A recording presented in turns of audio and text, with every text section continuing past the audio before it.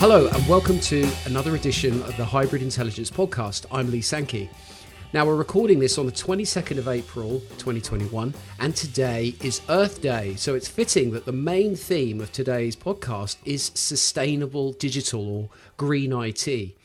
As technologists, consumers and business leaders, we're often disconnected from the environmental realities of digital technology, IT infrastructure, or it's not something that's even top of mind. For instance, the language of technology frequently creates an abstraction gap. For example, we talk about the cloud, but of course it's a large physical building packed with servers consuming enormous amounts of energy. Now, someone who's been thinking a lot about this subject is Charlotte Walsh, the co-founder of Digital Detox, a digital product agency based in Brixton, South London. And I'm delighted to say that Charlotte joins me today to discuss this and no doubt other things too. Welcome to the show, Charlotte. Thanks, Lee.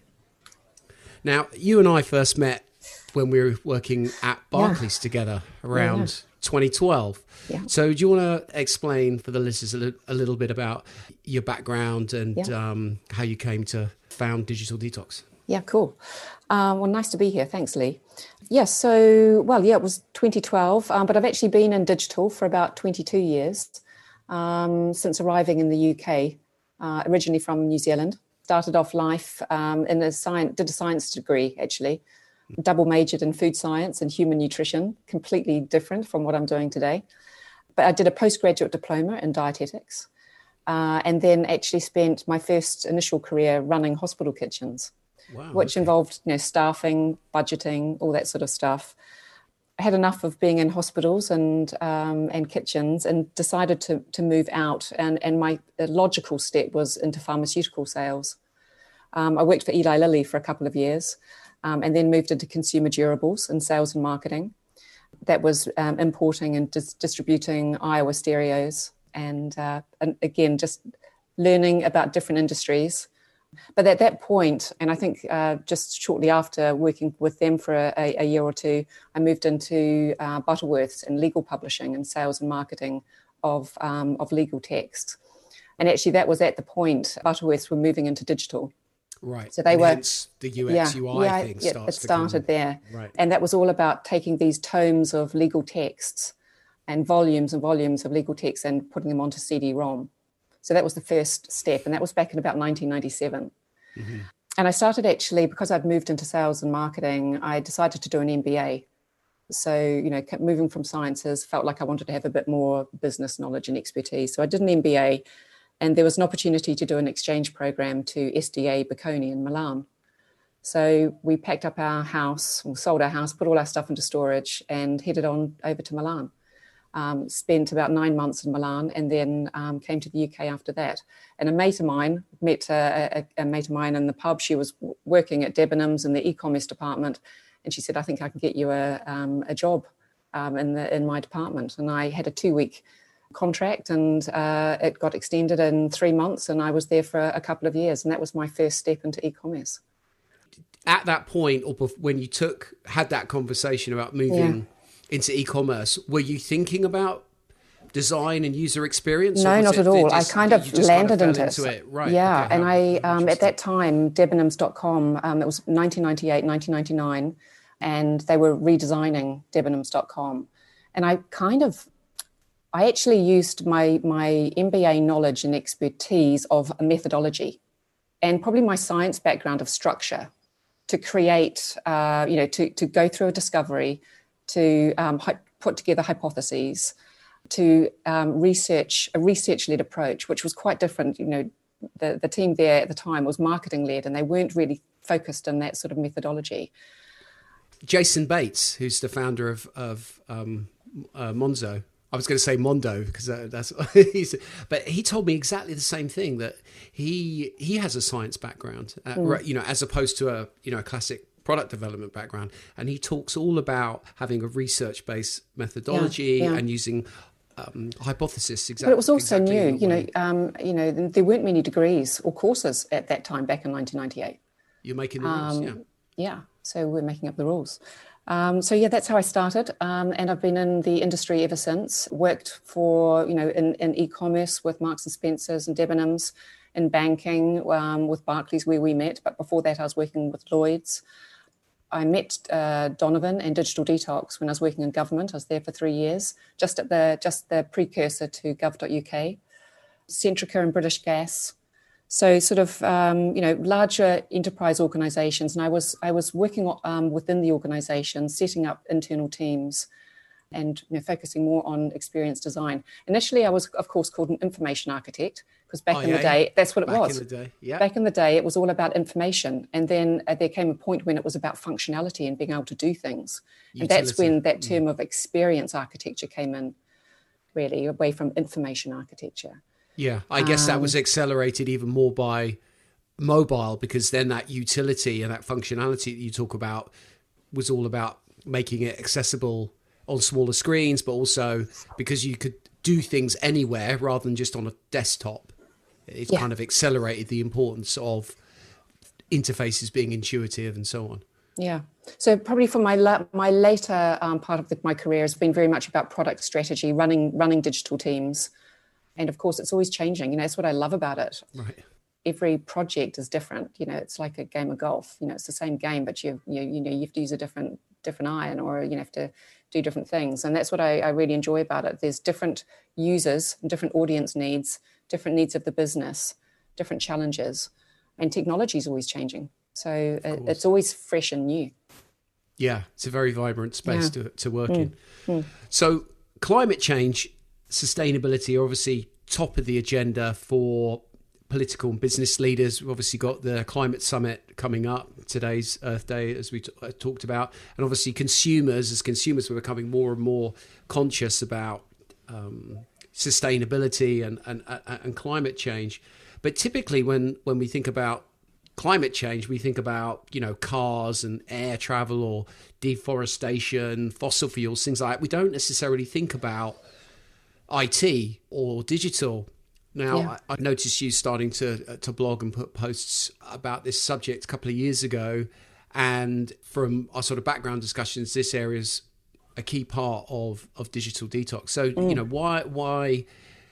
why do you think that the kind of technological impacts of digital and so on are not really on people's radars? And how big are they? Yeah.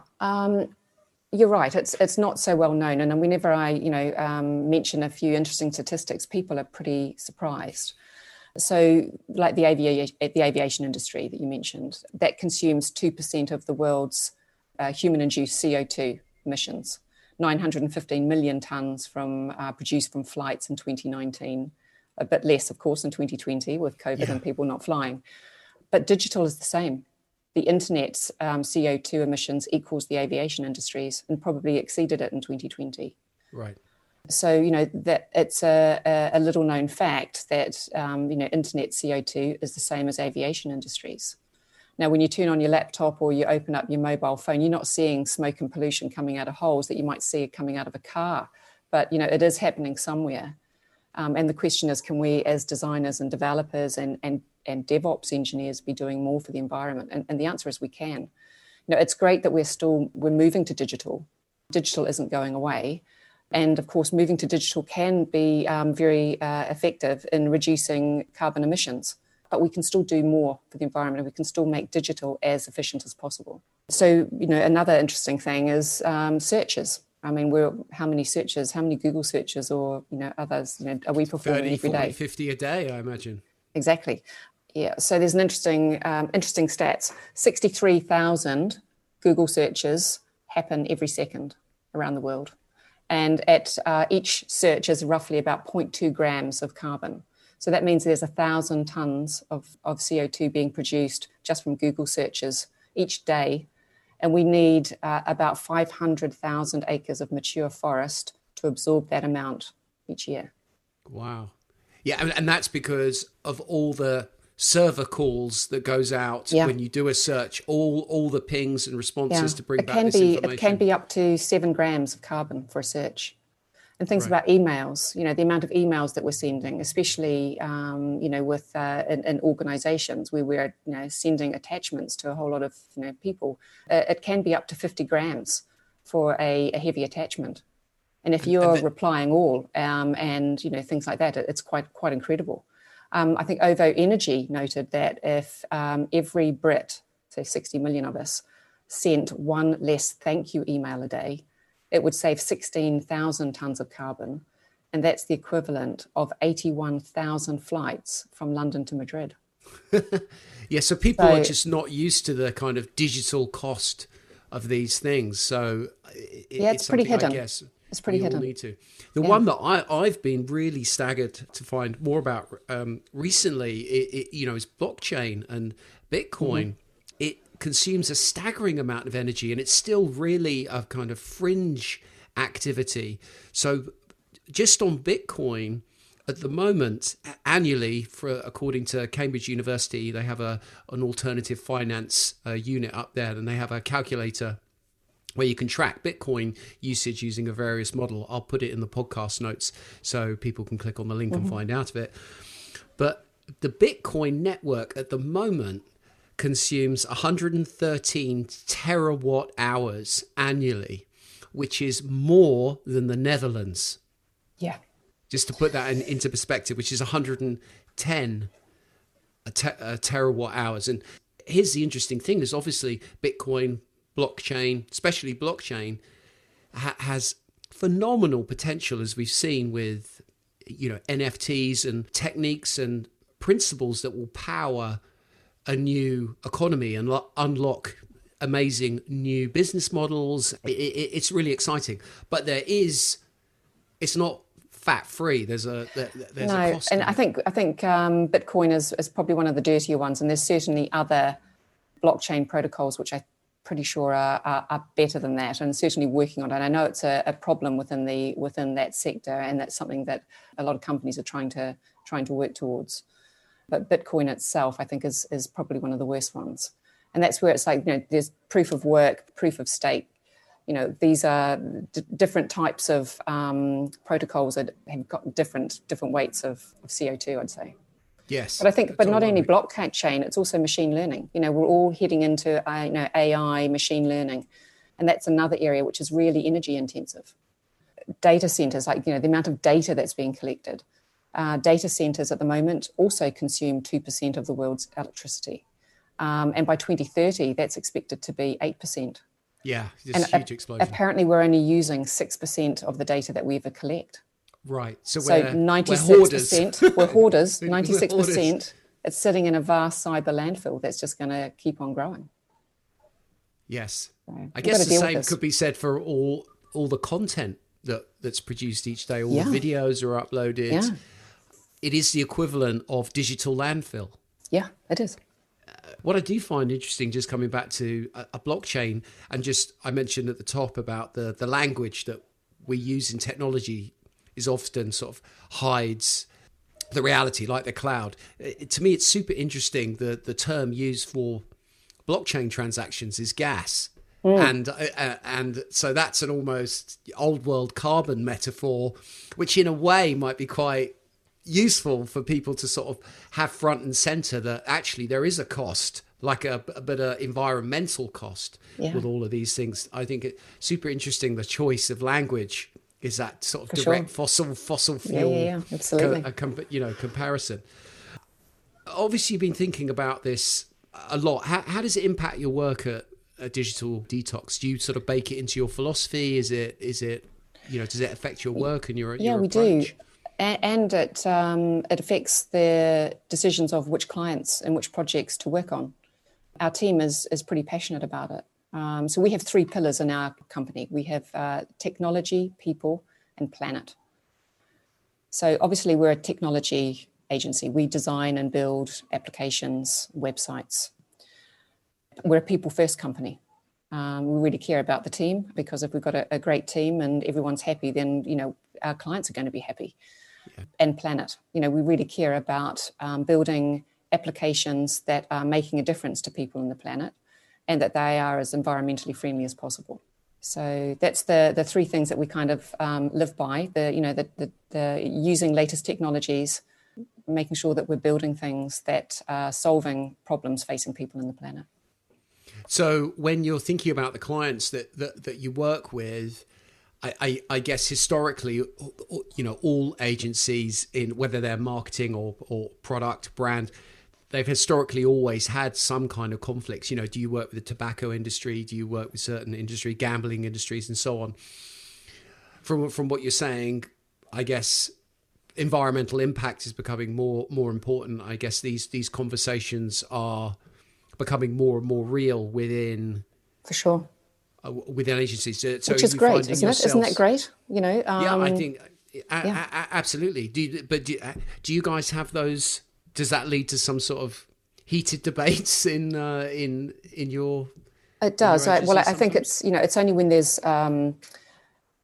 I think if there was, there are certain, we do have a blacklist of industries, really. I wouldn't say clients, because sometimes a client or a company in a particular industry is trying to become more sustainable or do right. To improve. So we would always have an open mind about working with the company. The team want to work on projects that are making a difference as well. They get a real buzz out of knowing that this is, doing something beneficial. So, we find that actually is a way for us to be attracting the right sort of talent, the right people for our team.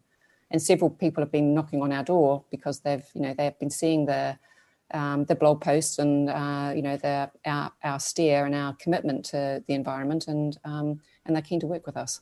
So, it's beneficial in that regard.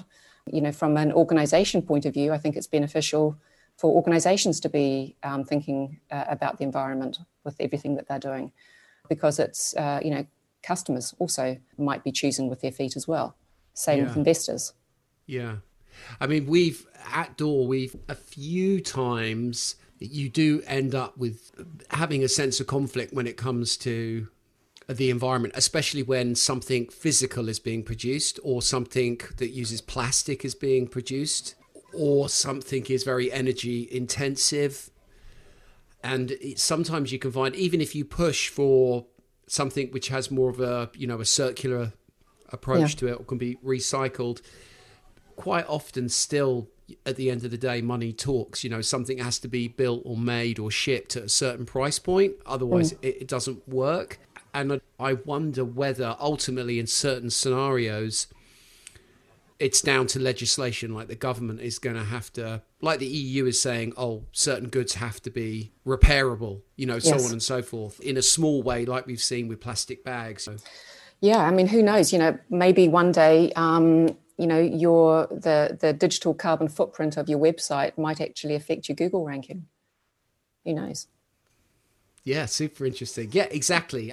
How do you, when money is such a powerful force, how do you get around? Especially when, let's say, if you take us in the UK, so much of the effects of globalization or consumption, manufacturing, and energy, because it happens somewhere else, right? We don't see the rainforests being cut down. We don't see the factory fumes because they're over in China, so on and so forth. So when we're buying things or going about our daily lives, again, we're disconnected from, Amazon. Look at Amazon, how easy it is to click a button and the next, first thing the next morning, your parcel's arrived.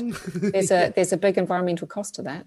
Yes, exactly. So in terms of digital applications, software, digital products, what are some of the things we can do as designers and developers when we're talking to clients or thinking about products? Yeah.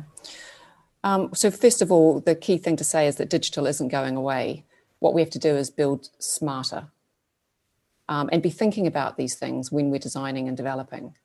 So what's interesting is to think about where energy is used when you're viewing an internet page. So 30% of the energy is used in the data centers when you are preparing and storing the data. So we can make some changes there. 30% is used in the networks when you're sending and retrieving the data. And so we can make improvements there. And 40% is at the devices when you are viewing the data or viewing the information that's being presented. So we can make changes and improvements there. So let's start there with looking at the device. The average page is about 2 megabytes in page weight. What can we do to reduce that page weight? That's what we're always thinking about. couple of the biggest culprits are videos and images. They, they can be quite hefty at times. And we can do things to reduce down that page weight. Is that a real challenge as we move to higher and higher resolution screens, 4K? These progressions are more and more data intensive. But there are, well, let's say with video, let's just talk about video and then we'll talk about images. Video can use, you can use much smaller videos. Do you have to use such a long one? You can choose the most efficient file format. Often the audio the audio file is streamed in the background and it's just being hidden. So again, it's adding to the network traffic. But instead, you could actually just start streaming the audio when somebody interacts with it. Images, you can compress images using WebP, for example, is a much more efficient file format. You can take something that could be a megabyte in file size and bring it down to less than 100 kilobytes, really with little discernible difference. Black and white images, much more efficient than color. You can use CSS instead of images for faded backgrounds or repeating patterns, tiny compared to an actual image. And things like, in terms of data network transfer. Sending, lazy loading. It's just as images are coming down, rather than loading the whole page, just, as soon as somebody starts to scroll, then you're starting to bring the images in. Because if somebody isn't scrolling, there's no need to actually show the images below the fold. So there's lots of little things that you can do. Faking interactive services. You might be a little chatbot sitting in the corner of your screen and it might be open, but what if you only opened it and started the network traffic when somebody touches it and interacts with it? And I guess what you're saying is these small things add up cumulatively when we think about all the websites, all the emails, it's a classic case of small things adding up to something really significant. It's often something that designers aren't thinking about and are leaving it up to developers to make the call. But designers should also be thinking about how they want their product to work, not just from an experience point of view, but also a back-end point of view to make it as efficient as possible. So I think it's definitely a conversation between the designer and the developer. And the developer is often, let's not leave it all up to the developers to work these things out. It's, it's about communication within the team. And then in terms of the data centers, it's about using fewer servers. It's about powering servers more efficiently. It's about using greener energy sources as well that are powering those servers. Insisting on renewables, yeah. And moving away from on-premise into the cloud does make a big impact. Because, we can be using, the larger data centers are generally more energy efficient and they've got, optimized cooling systems and, optimized workload. They can sort of move things around. So it's usually far more energy efficient if you're moving to the cloud, but there can still be a lot of wastage going on there. Because it's so easy, isn't it, to light up a server, right? Yeah. You can just click a button and you can light up another server. I guess sure. I wonder how many dedicated servers there are out there that are not really doing much. Well, you can easily check on that too. So you can check for zombie server instances. These are just servers that are running that have got no external communications. So you can just do a check and look for them and turn them off. Even developer instances. Developers are generally working Monday to Friday. But these developer instances are running, 24/7. 24/7, right. So, turn them off when, on the weekends or out of hours. Yeah, there's a lot that we can be doing. But a key thing is really about culture and awareness and constant monitoring and adjusting. Look for servers that are underutilized and right-size them. So when you say culture, Charlotte, do you mean the culture of the IT and the tech part of the business? Yeah, for sure. It's about instilling processes and procedures to constantly monitor and adjust and to be thinking about it and seeing where they can be making some savings. I think the key thing here is that not only organizations are making an environmental impact when they are running things more efficiently, they're making a significant financial saving as well. It's a double win. Right. Which organization doesn't really want to save a few pounds or dollars right now? We have a product called the Green Report. We can help companies look at their digital carbon footprint. And we look at, we call it the 4 Cs. the customer. So how are your customers interacting with your services, with your digital services? We look at the code and, can we make improvements in the code? We look at the culture of the organization in terms of policies and procedures and willingness or leadership and instilling a directive from above. And we also look at cloud. We did a 3-week usage assessment of cloud with a large tech firm who had quite a mature AWS and Azure infrastructure.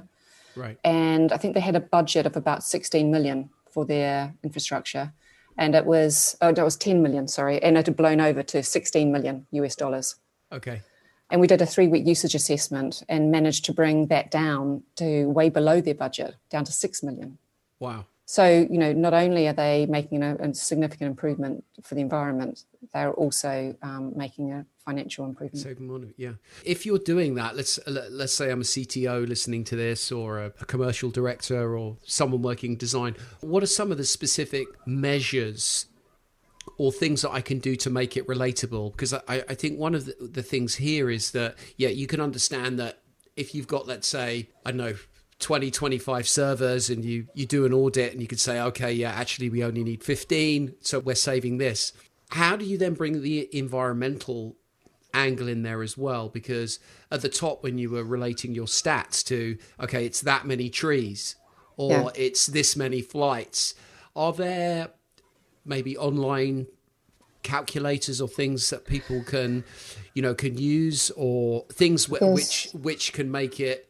And the reason why I mention that is when you talk about culture and you want to get people bought into that, or you want to drive behavioral change, how does the measurement or the relatability of these changes, how do you get people to see the benefits? Yeah. Well, I think the key thing you've mentioned there is measuring. First of all, you've got to create an awareness. So people need to know that there's that there's something they can do, or that there's things that they should be doing. But then you also have to measure, because you can't really change what you can't measure. So step number 1 is knowing where you're at the moment and knowing what good looks like. So what are your targets? And I think some of the key large organizations are actually creating targets and working towards them. And it's about communication in the organization. So awareness and communication, and making it, I think the companies that are doing well are the ones that are leading from the top.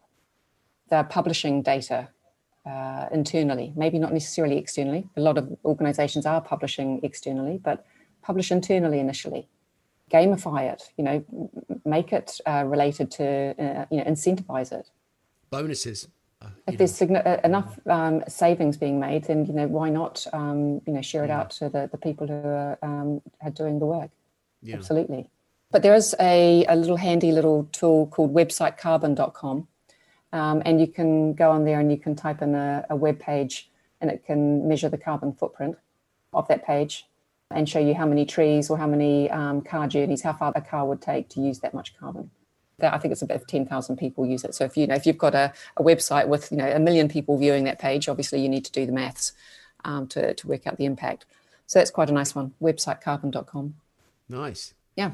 We've talked a little bit about how companies, CTOs, etc., can be thinking about small changes, big changes, be it to their cloud infrastructure or how they're actually coding things. What are some of the things that we can do as consumers, but behaviorally, that can make a difference in terms of how we're using digital? You mentioned about email earlier and things like that. Yeah, that's a good one. How many emails, Lee, do you get in your inbox that you just delete rather than unsubscribe? A lot. The exactly. Newsletters, you mean? Yeah, newsletters. Just stuff that comes into your inbox, and that's just something that we can be doing. We can be changing behavior a little bit. Just unsubscribe from those emails that you don't get around to reading. There's no point getting them if you don't want them. Think about the emails that you're sending to people and the attachments. Can you send a link instead, rather than a great big heavy attachment? Have a sort out of your files. Do you need to keep all this stuff? And photographs, do you need all those pictures of cats or, How dare you? Yeah. I love my cat. Things like downloading instead of streaming. Less energy intensive if you download. And, if you're Googling, hey, what about just bookmarking sites rather than Googling every time to find it? Right. If I go to the FT regularly, Type it in. Type in theft.com. As opposed to Google having all that energy go out through all the servers. For sure. And that's the tricky thing, really, because it is really changing behaviors. Yeah. But we need to be changing behaviors not only at an individual level and a personal level. We need to be doing those sorts of things we've just been talking about. But then also at a team and a company level, we need to be changing behavior. And that's the sort of thing that we've been talking about, in the DevOps team, looking, having those processes and procedures that mean that they are keeping on top of their cloud infrastructure, or designers and developers having standards to make sure that they're keeping their page weight down. They're thinking about these things. They're thinking about, how much data is being sent and retrieved. And when. Yeah. I was chatting to a large global organization a couple of weeks ago, chatting about this topic. And I was obviously chatting about digital, and it was related to sort of like Earth Hour. And this organization during lockdown, obviously everyone's at home, everyone's been away from these big offices, big high-story, multi-story offices, and people haven't been near the office printers, printing out all their stuff, and they have managed to not print 12 million pages a month. Wow. A month? Month. Wow. Apparently it's 111,000 Harry Potter books a month. Now, let's think about that. So the paper, so obviously there's the cost of the paper and the distribution of the paper to the offices. Making it, the printing, the electricity for all the printers, and then I'm sure there's quite a bit of paper that isn't really being needed, and it's popped into the secure, waste disposal, which then has to be removed. Shredded. The cost of that printing from an environmental and a financial sense to that organisation is massive.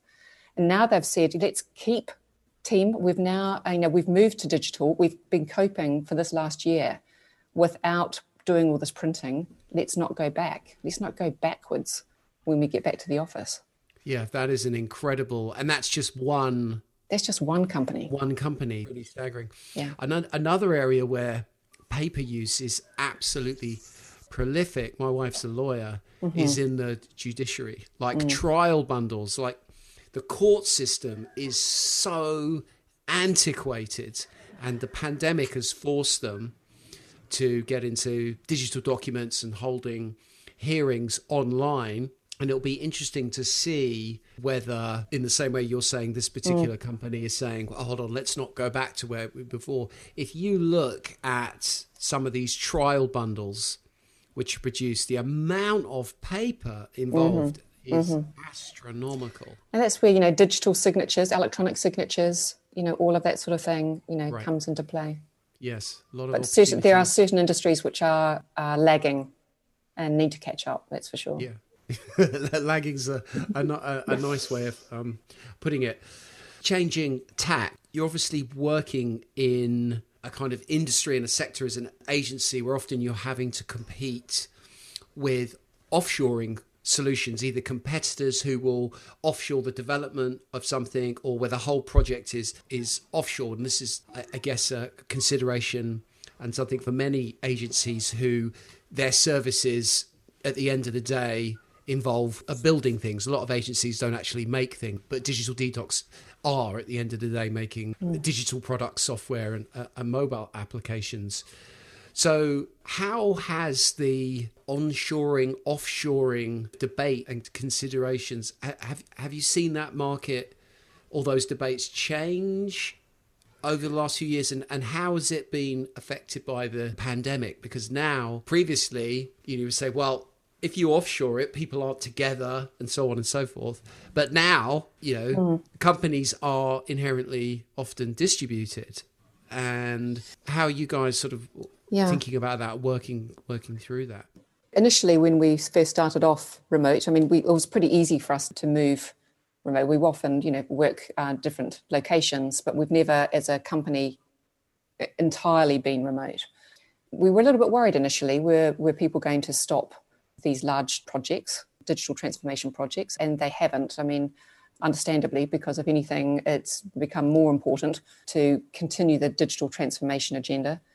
And then we were like, okay, how are we going to, I mean, normally we'd be flying here and there to be meeting with clients. We've got a couple of projects, one at the moment in Switzerland and another one in Norway. And we would have been flying regularly, staying in hotels, being up with our clients. And of course, that hasn't been able to happen. And we've moved into, we do a lot of collaboration at different parts of the project. We'll be doing a lot of collaboration and teamwork, and then at other times later on, that's more heads down and delivering. Coding. Yeah. But we moved into online collaboration boards. And in actual fact, I think that's been one of the things which we'll definitely keep. And normally we'd have we'd have a wall in our office or a wall at our clients' offices, and we'd be, using sticky notes and making it a beautiful sort of board that people can come and look around. But the problem with that is if you're not there, and, if it's at our office or our studio, the client doesn't have access to it all the time. And if it's at the client studio, sometimes we don't have access to it all the time. And making this, these collaboration boards and idea boards digital is great because everyone's got access to this stuff wherever they are. And it's there in the long term, it lives on, right? You don't just peel everything down after the workshop. So for that reason, I think that's been a real win out of all of this. And just, that we don't need to be doing all that traveling. There's a lot of time that gets used. Not only you might be going for a 1-hour meeting across London, but, it takes 3 hours because you've got to get up there and you've got to get back. I think that has been a recalibration, I think, and a better use of time, everyone's time. I think we've all been really productive during lockdown, and I think that's been a win. But in terms of are we competing, with the offshore model, considering we're kind of all remote now, how different is it? I think the difference and the beauty of working with a UK company with European clients is that we're still, I think it's about the closeness of the project team, the designers and developers, the closeness that they have with the client and also with customers, the client's customers, because it really is, we need to understand and know and everything about the client's business to be effective and communicate closely with them. And we need to be really communicating and checking in and validating with customers, the clients, users. And I think that is the key thing that makes a big difference. It's not necessarily about location in terms of where the code is happening. It's more about, if I understand what you're saying, the connection that you have to the endeavor and the connection that you have to the client's business and the people using the product. I think so. If we have developers who aren't connected to the client and they're just hearing stuff from us, or maybe it's two people that they've got to communicate through, you're going to get a mixed message or a lost message. And that developer isn't going to be as emotionally connected to the project as a whole and understand what's going on. So context is a key thing here. And, seeing, when you're doing user testing and you're seeing the actual users, using your product and you're making those enhancements, that's how the directness is how you can create a better product. If you've got secondhand information, you're not as connected to the product, you're not as connected to the client or the customers, and you're not going to be making sensible choices or sensible decisions. Yes. But I think that's the key thing. Yeah, I remember when we were at Barclays, there was, I think like in a lot of large corporates, there's this idea of sort of procuring third-party research. And there's definitely a space for that. And there's obviously a lot of great third-party research out there, trend forecasting and so on. And there's lots of scenarios where you need a third-party, neutral third party to come in and test or look at something in an independent way. Mm. But in my experience, it was hugely powerful, and it still is when we work with clients, when you close that abstraction gap and you get people who either would normally commission someone to do that user research and not see it for themselves, and suddenly you get them doing the research. And I remember a couple of executives later on, after the design team had started to have an impact culturally, coming along to these briefing sessions, and these execs, one in particular, he went out and he shot a load of customer videos on his phone, and he was playing them back, to stakeholders. And it's not like he's trying to justify this particular user. It's like, it's the customer is telling you Yeah, design's subjective. Design is subjective. And there's no, if the CEO likes, it one way and the customers don't, and you've got proof that, customers like it a particular way, that's who we're designing for. Yeah. I think another thing, Lee, is the way we're working now. We build agile. We're really passionate about building, core features and functions, learning from it, and then allowing organizations and their clients or customers to start to benefit from the core features, and then you build upon it. You grow the product incrementally over time, but you're delivering value as quickly as possible. And I think gone are the days when you do a 3-year program and you lob it over the fence, and some people go away, a great big army of people go away and build stuff and then return and go, ta-da, here it is, and it's wrong, or the world's moved on and it's not quite, doesn't meet the needs anymore. And I think that's where having a far more direct connection with the business and with the business's users is vital. That's how we work. So do you have any thoughts on this? Because it's come up a few times on the podcast. It's something I think about a lot in the way that we work at Adore, and just generally in terms of how contemporary business happens. So it seems to me that we've moved to the other extreme. So what you just outlined is, big project, we need to transform. It takes 2 years, loads of people.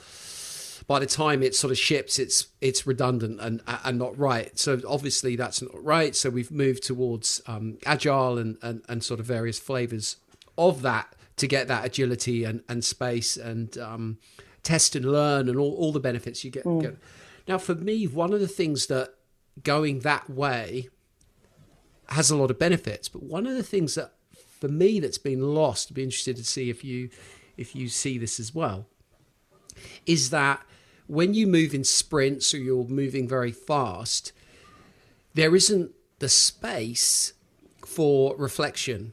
There isn't space, say, how do you get proper research, into a sprint? And there seems to be this tension, and you'll know this as as a designer, you have these different cadences.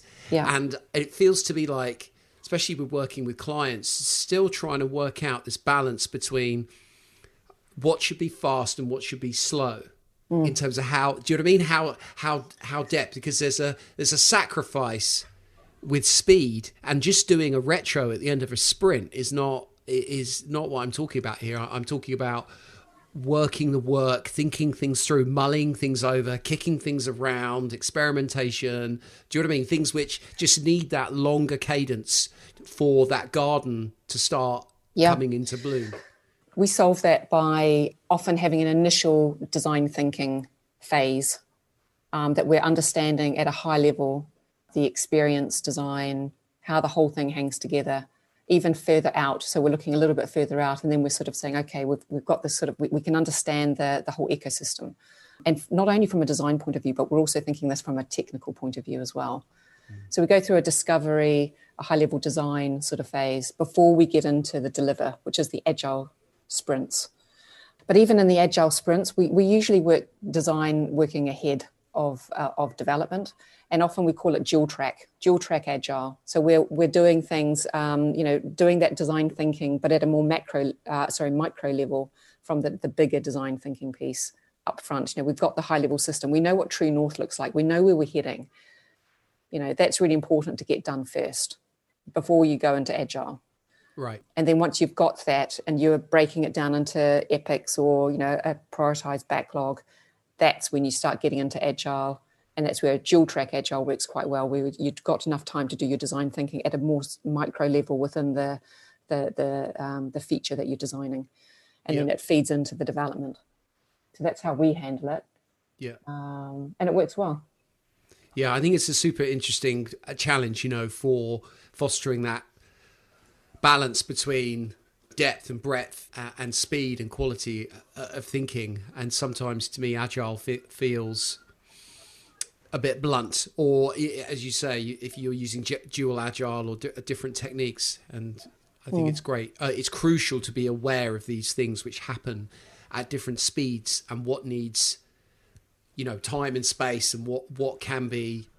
Yeah, I think the key thing, for sure, I think the key thing is knowing your high level system experience design system and your technical system up front before you start getting into agile. That's got to be done. Yeah.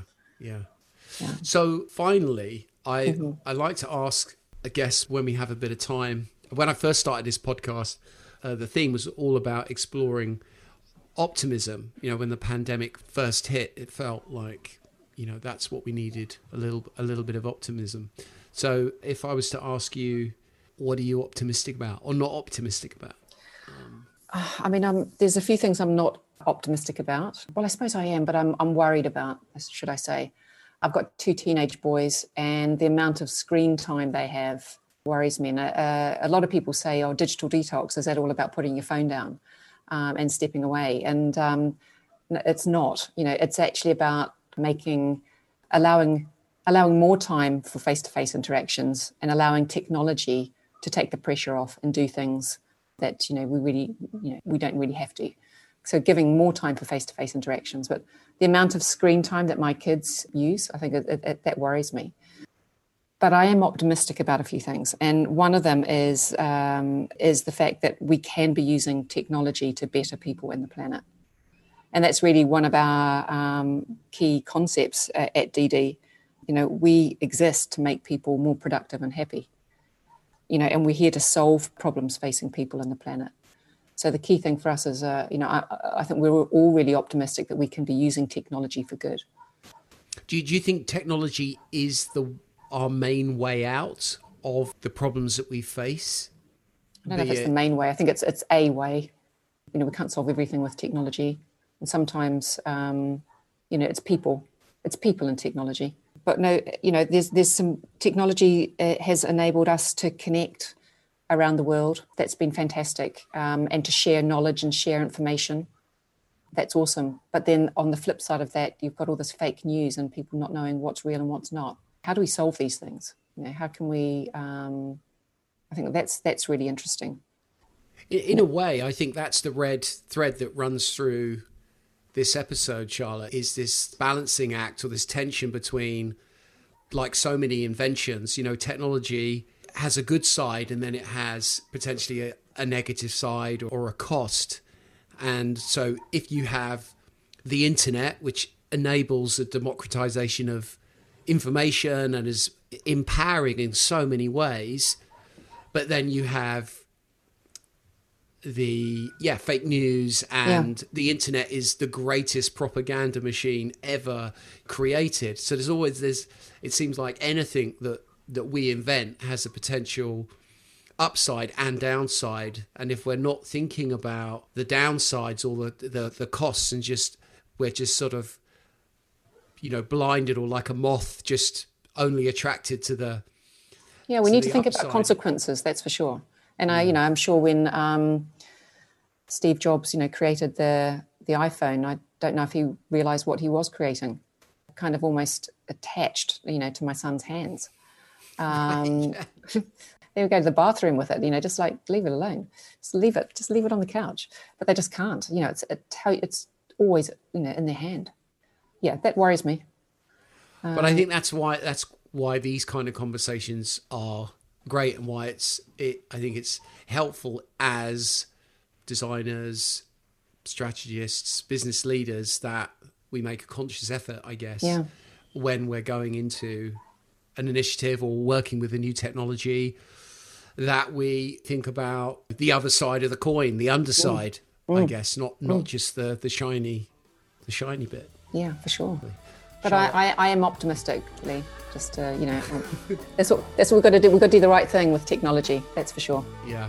Well, there's more and more momentum going in that way. That's a great message on this day, Earth Day. Charlotte, thank you so much for your time and joining me today. Absolutely brilliant. Thanks, Lee. Thanks for the opportunity. Nice to chat. So my thanks to my guest today, Charlotte Walsh, founder of Digital Detox, and to you for listening. Now, if you've enjoyed this podcast, please consider writing a review or giving it a rating wherever you listen to your podcasts. And also, it'd be good to know who's listening to this podcast. So if you've got any questions or comments or just want to say hello, you can drop me a line at contact@doorglobal.com. So once again, Thank you for listening. Until next time, keep well and stay safe.